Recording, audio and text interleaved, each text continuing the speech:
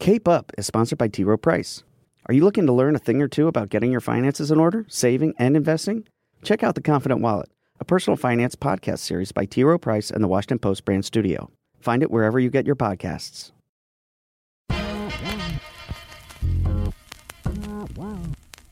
Hi, I'm Jonathan Capehart, and welcome to Cape Up.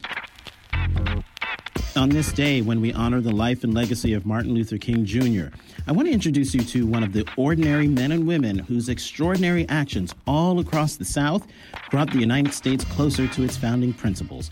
Her name is Minnie Jean Brown Trickey, and she was 15 years old when she integrated Central High School in 1957 as part of the Little Rock Nine. I sat down with Minnie Jean on January 6th during an historic gathering of civil rights veterans and next-generation leaders at the Annenberg Retreat at Sunnylands in Rancho Mirage, California. Hear why she got involved in the movement and how her historic actions impacted her life right now. Minnie Jean Brown, tell folks who are listening who you are. Well, I can, in short time, I'm one of the Little Rock Nine, and the Little Rock Nine are a group of young people who desegregated Central High School in 1957. So it's almost in the Middle Ages. Happened a long time ago. We were 14 and 15, sort of at the beginning. And then the people who were in the 11th grade turned 16 by the end of the year. My birthday is September 11th, so yeah, so the youngest were 14 and the oldest were 16. You were 15 years old, doing something that even from my perspective, having read and watched and seen the pictures, it's a scary, scary thing. Was it as frightening in real life, in walking up those steps and going through those doors as it looked? It was more frightening than can be imagined. And part of the reason I think is we'd never seen mob violence. We'd never been hated individually or as a little group. And it was bewildering because when I see the pictures of the first day when we were turned away, we all just look really confused. So hatred comes at us in a way that was so scary because people were shouting, kill them, lynch them, mean, horrible things. So it was more frightening than anybody can ever imagine. And so I'm grateful that still photos couldn't show how we were shaking in our boots. Did you see familiar faces among the people who were shouting and yelling and screaming? No, because the idea was to make sure we didn't see them. So basically they were behind us. And the governor had placed the Arkansas National Guard around the school to stop our entrance. So I didn't really want to see these people. So I would, it's like some kind of monsters coming at you. You don't really want to see it. Mm-hmm. What were some of the other things they yelled at you? I think you just said that they... Oh, well, go home and integration is a sin, an abomination against God. So I say that when we see protest signs by a particular group, I say they never got any new signs. They just went into their basements and brought out the ones from Little Rock because they say the same things. The buzzword was integration is communism. So we see that. We saw all the anti-everything signs. They're the same sort of belief system or some kind of weird idea of what's evil and what's wrong, and integration apparently was one of those things. Did your parents talk to you either the night before or when you got home about to prepare you for what was going to happen or to talk you through what happened? Did they try to discourage you?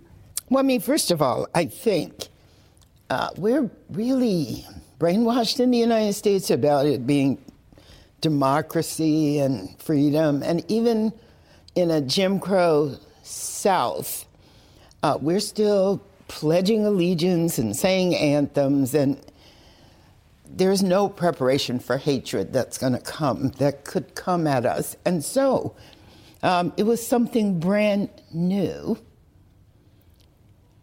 So we couldn't have anticipated what it was going to be like, nor could our parents.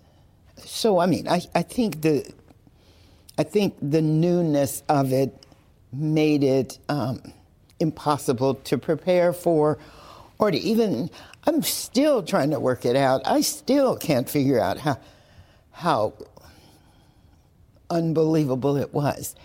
I can't believe hatred. I've been working on it for, 61 years. So there is no logical conclusion to people's behavior in that way. When we hear the age 15 or 14 or 16, we think of, these innocent children, they have these visions of the world that are so pure, maybe naive, and then something happens that just strips all of that away from them. Were you? That's true. So is that what happened to you on that day? Or yes. Everything stripped. Belief in the mythology of the country, belief in any kind of, it's stripped. And I think we each talk about what that stripping was about. I mean, our hearts were broken. And I love the word stripped. Stripped of illusions, stripped of innocence, because, 14 and 15, 1957 was really innocent. You couldn't even wear pants publicly. So it was an interesting time, and we were stripped of, I would say, most belief systems. I certainly was, because they were using the Bible to justify integration, and the preachers were joining in about it being abomination against God. And so all the sort of safe things that you get in your life about what the world is about, it just goes away.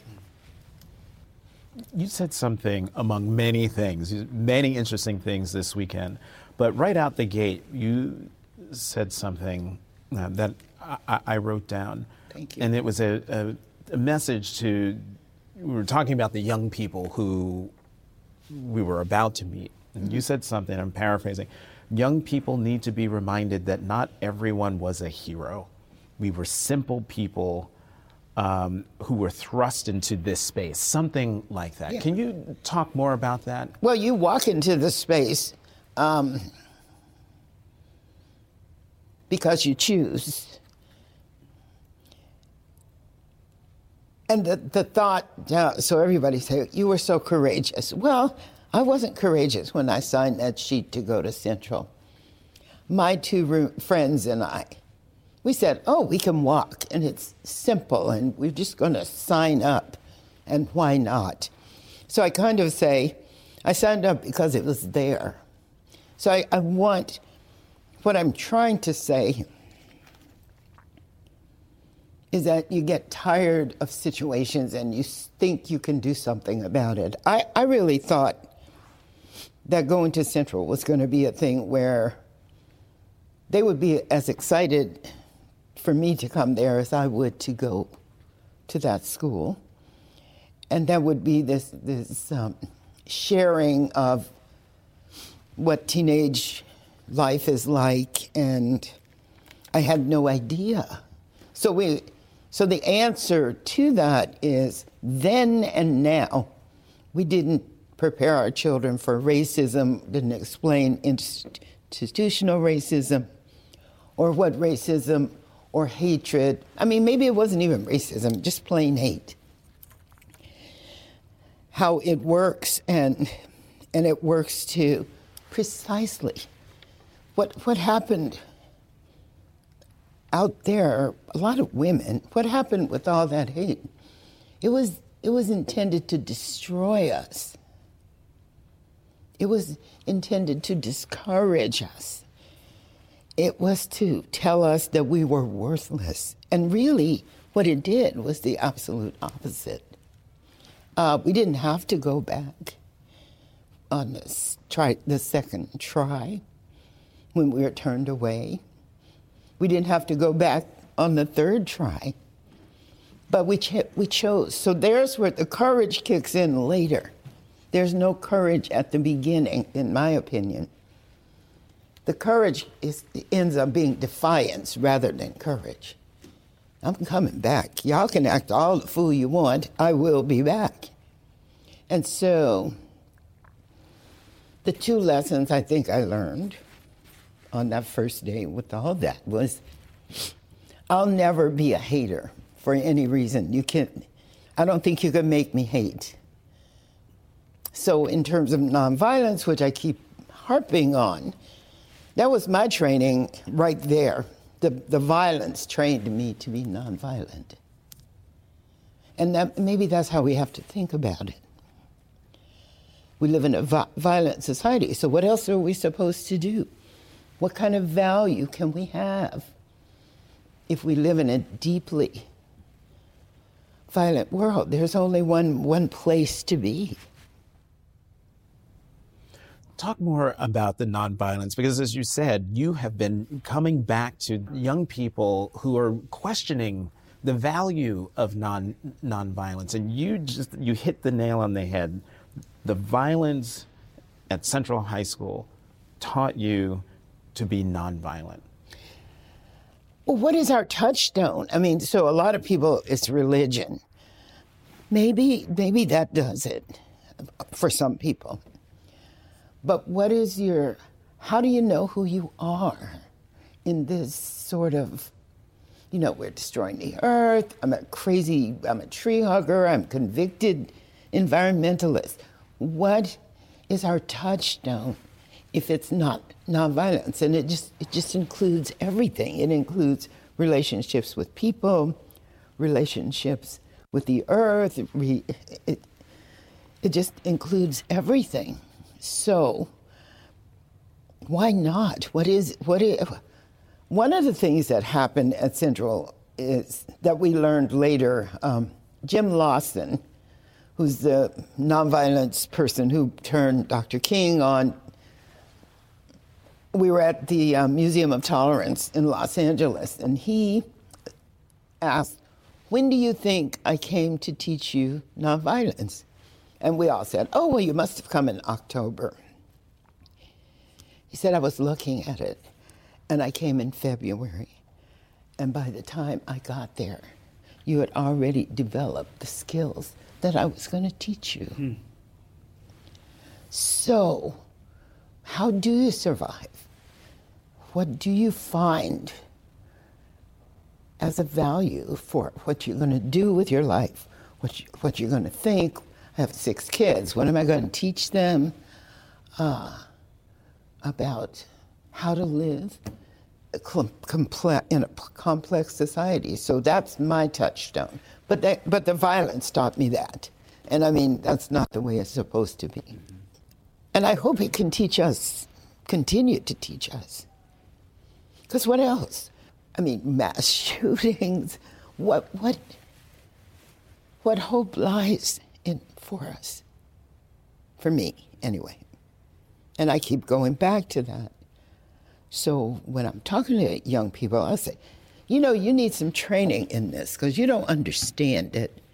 And if you could understand it, when you're being hated so brutally, you got to have something inside that says, whoever you are, that's not me.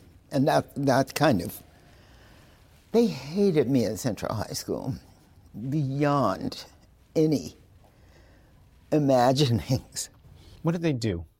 Oh, kick you downstairs, throw garbage, spit, drop acid, not that kind. off the third floor and make holes in your clothes. Melba Patillo got acid in her eyes, and the 101st washed her eyes out. Name calling, the just constant. So, I mean, it was designed to break our spirits.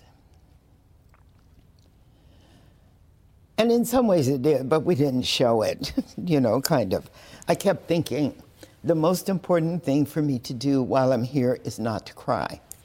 And so now I'll cry at the drop of a hat. I cried last night because there's that time when I couldn't cry that I affirm now. So the idea is to make us feel unworthy. But then that's what we do in this country. We designate Black people as intellectually inferior, morally inferior. We did it then, we're doing it now. We saw it happen in the coverage of Ferguson compared to the coverage of Parkland. So it's still happening. So the whole idea is that stuff works. And it worked for them because that's what they learned. And it works in a negative way for us because that's what we've learned. So what a person did a study of white women later about why they hated me so much. And they said they hated me because I walked the halls of Central like I belonged there. So that the flying in the face of how do you manage a difficult situation? Well, I didn't think I belonged there, but I sure as hell acted like I did. And so sometimes when we talk about our survival, it's about pretending. It was about appearing to be stronger than we really were. And we also did that with our families. We didn't tell them anything. But I mean, it was an interesting time. And I think about it a lot as an older person, and trying to write a memoir and trying to talk about it, and so much of it doesn't make sense. So I struggle with that. I do want to ask you about tears. Okay. It's interesting that you said that during that time, it was all about not crying, not letting them see you cry, and yet now you are free to let the tears flow. And last night, Stefan Ferguson, does he work for the King Foundation? No, I think he's independent. Yeah. So he sounds like Dr. King. Yeah. Or what I imagine Dr. King sounds like, because I've only heard recordings. Well, that's how we've all heard it too, is recordings. But he also kind of looks like him. He does. So you have this man standing there, reading excerpts from Letter from Birmingham Jail. I'm riveted looking at him, but when it was over, I turned around and you were there constantly wiping tears from your eyes. I have this wonderful picture of you doing that. Why? Yes. Because he could have written that yesterday. That was the part I kept thinking, this isn't from way back in the day. This is from yesterday. And there was the sadness that it was about yesterday. And that the idea that people are still waiting. And I mean, so much about... So last night I kept thinking, what do I want to tell the young people? I just want to say, which is weird and corny, we do love you because somebody's got to love you, because this stuff requires love from outside. And one of the things that happened for the Little Rock Nine was letters from around the world. And I'm not sure, I mean, it sounds trivial, but people were saying, we love you, we thank you, I mean, we admire you. I mean, whole classrooms, you know, third grade kids. I have an envelope from a letter from India that said Minnie Jean USA. And I love waving that in front of my kids, saying, eat your heart out, major singing stars, unnamed ones. This is about something, you know? And so we need love from outside. People need to support them in ways, even if it's a letter. I mean, letter writing, emails, Facebook pictures, something. Because it is sometimes that support that keeps, you got to get up the next morning and you go, oh my God, I got to go there again. But these third grade kids are counting on me. Get up, go, because this is important. And this is not kids of color, or this is all kids. And to see, you know, people around the world were sitting watching that on television. First time black kids had ever been on TV except for the Little Rascals. So the importance of it is beyond any comprehension that somebody your age might have. Because TV and all that is just ordinary. But the shock, I equate it maybe, it just shifted everything. So I can go to Cape Town, South Africa, and those kids know that story, and they use that story to teach them about apartheid, right? I can go to Belfast, and they use that story to teach their kids. There was a mural, or I think it's been painted over. That's 3 stories in Belfast. It has a picture of Elizabeth Eckford.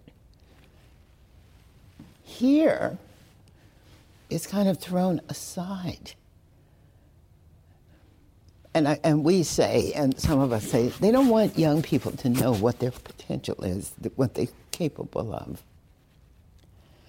So it's kind of fun to be that person who's not that person, but to see that person and have a great deal of admiration for that absolutely beautiful girl who just, I could see why they would hate me. I was a beacon. We were beautiful and given somehow a cast that would, you know, if you had a halo around you, to them, that was how much they hated us, that they thought we were some kind of supernatural beings, and in a way, I think we were. Cape Up is sponsored by T. Rowe Price. Are you looking to learn a thing or two about getting your finances in order, saving, and investing? Check out The Confident Wallet, a personal finance podcast series by T. Rowe Price and the Washington Post brand studio. Find it wherever you get your podcasts. To your point about letter from Birmingham jail could have been written yesterday,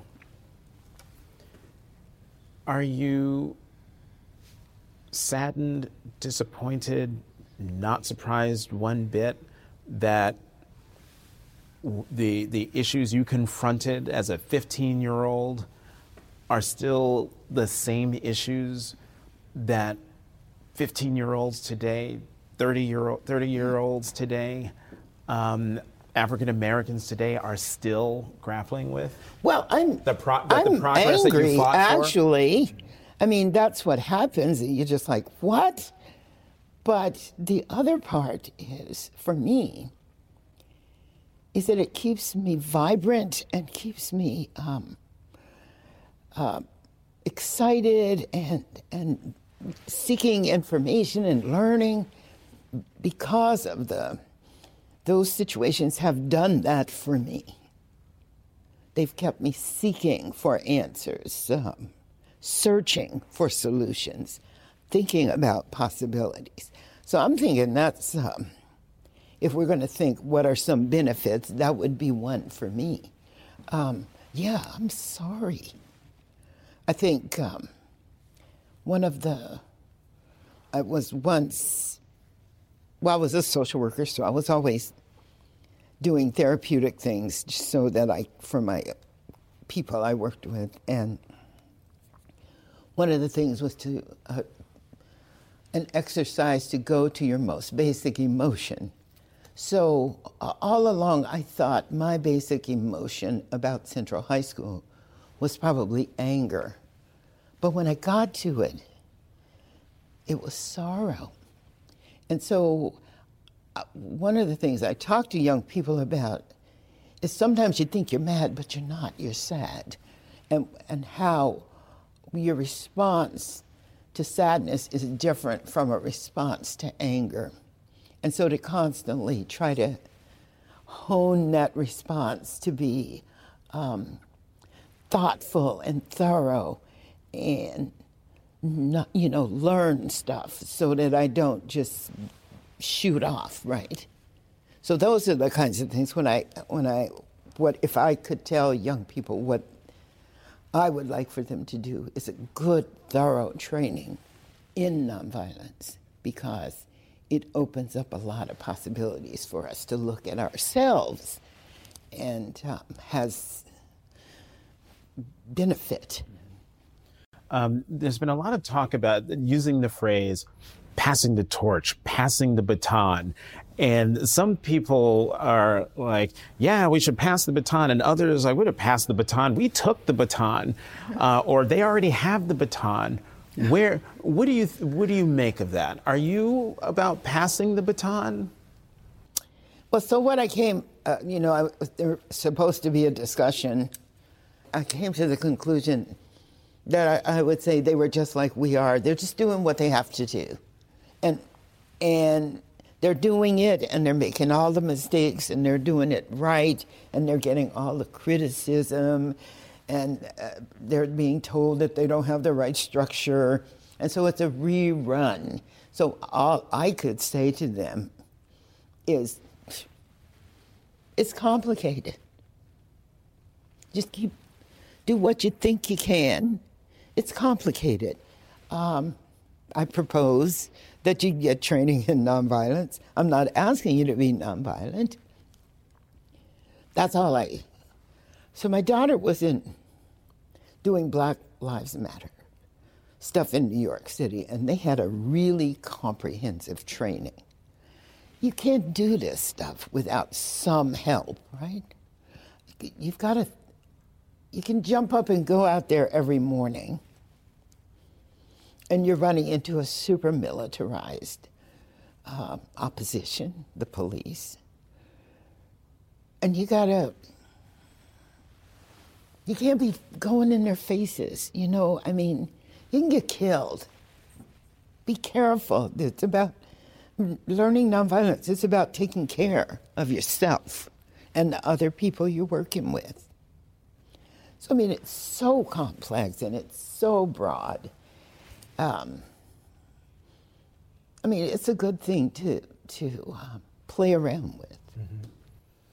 Mm-hmm. Andrew Young has been very consistent and persistent in hammering at two themes. What? One is, we didn't know what we were doing. Thank you. Well, we're trying to confess to that, right? We're trying to demystify the hero thing. They talk about Dr. King being a leader, and my thing is, I know all these guys they were a bunch of, if they were anything, they would be a bunch of rowdy young people, right? Doing what they were doing. When we first met Dr. King, please don't put this in the thing, what did we think? We thought he was cute, okay? Wait, we can't use that? That's fantastic. No, you can. Okay. You can use it. Come on. He was young, he was a preacher, we from the South, all this. We thought it was cute, and that's okay. The second thing Andrew Young said was, it was all accidental.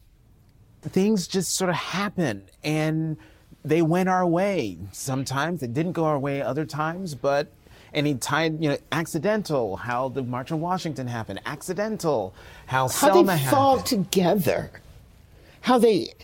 How they fall together. I mean, the time had come that enough was enough, and I think that was the lynching of Emmett Till. I think that was, he was 1 month older than I was.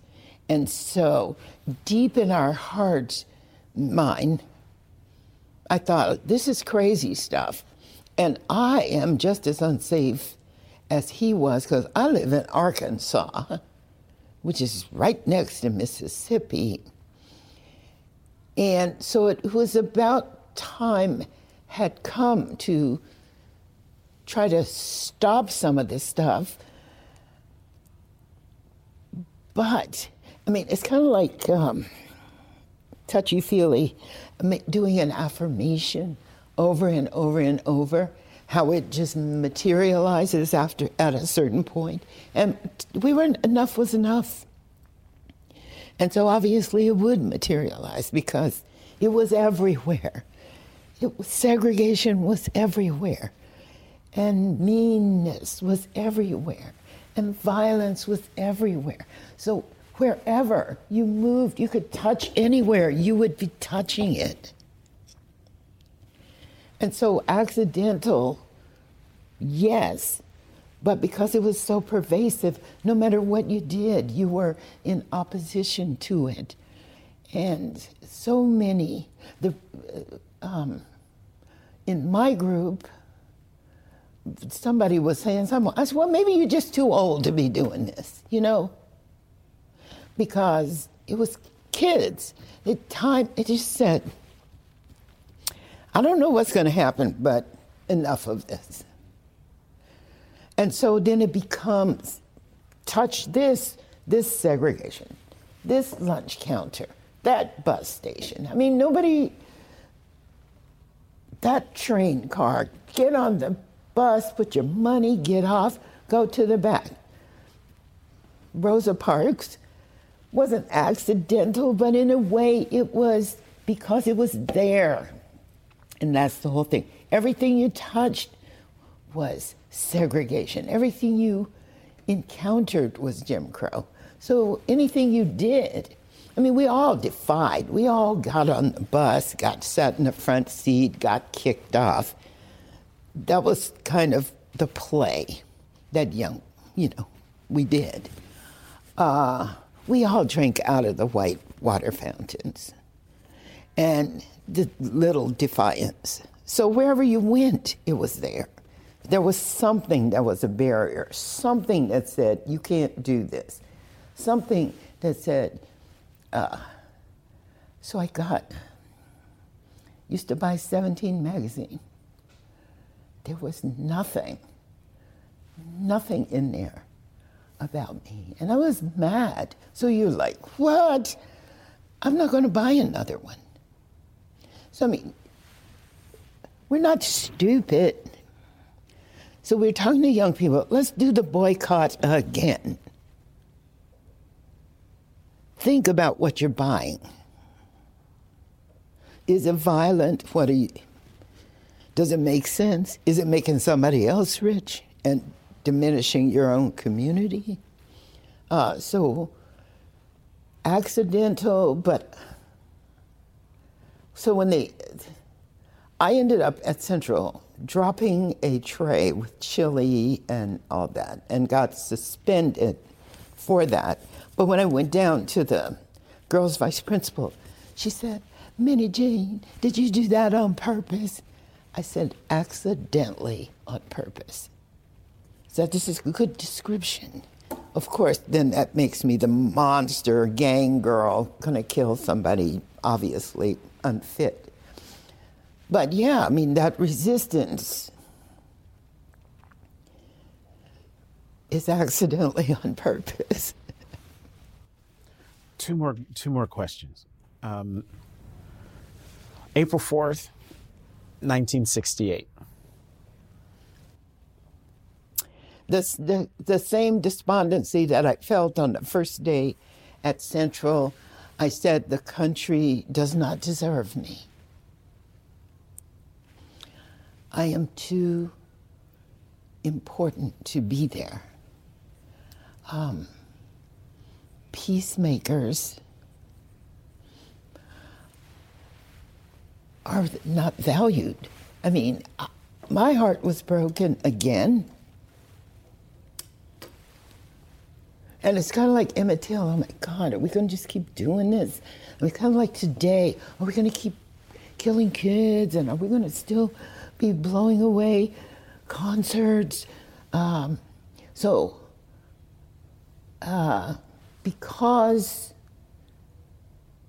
right in there, it was a serious error. I mean, violence, we think it's bad now, but president, but we had already been desensitized by the kinds of, which is what's happening now. There was so much, and important people, we had already been shocked to the point of, a president getting killed. It can't get any worse. So you become desensitized. But that was the whole thing of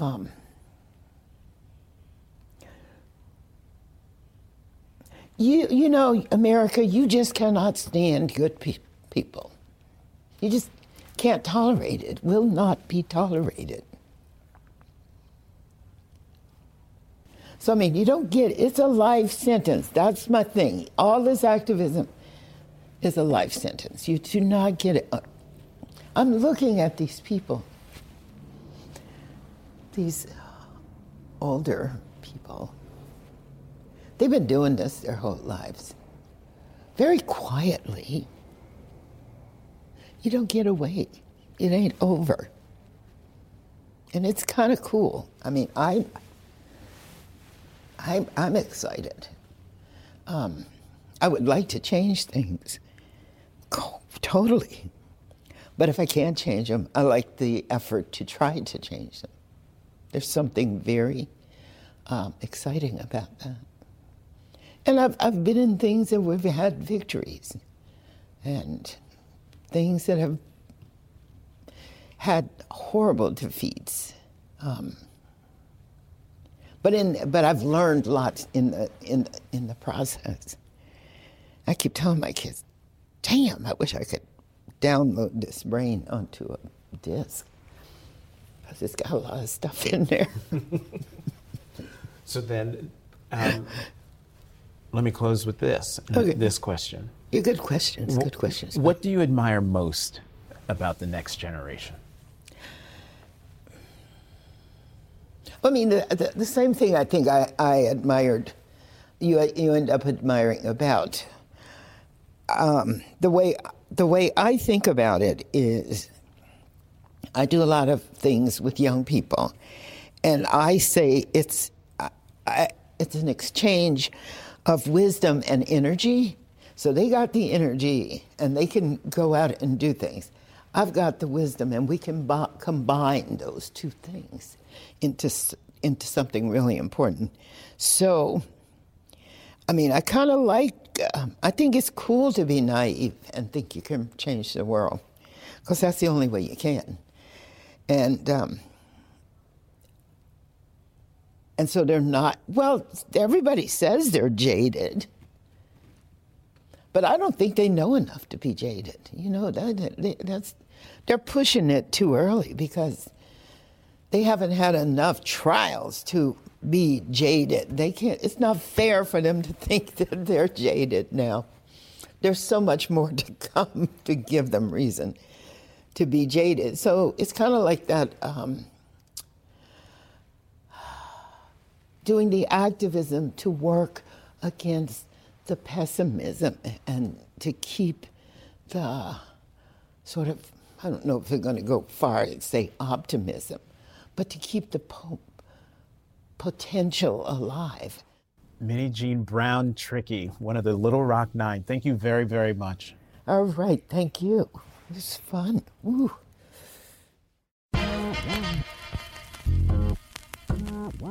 Thanks for listening to Cape Up. Tune in every Tuesday. You can find us on Apple Podcasts and Stitcher. And how about doing me a huge favor? Subscribe, rate, and review us. I'm Jonathan Capehart of The Washington Post. You can find me on Twitter at CapehartJ.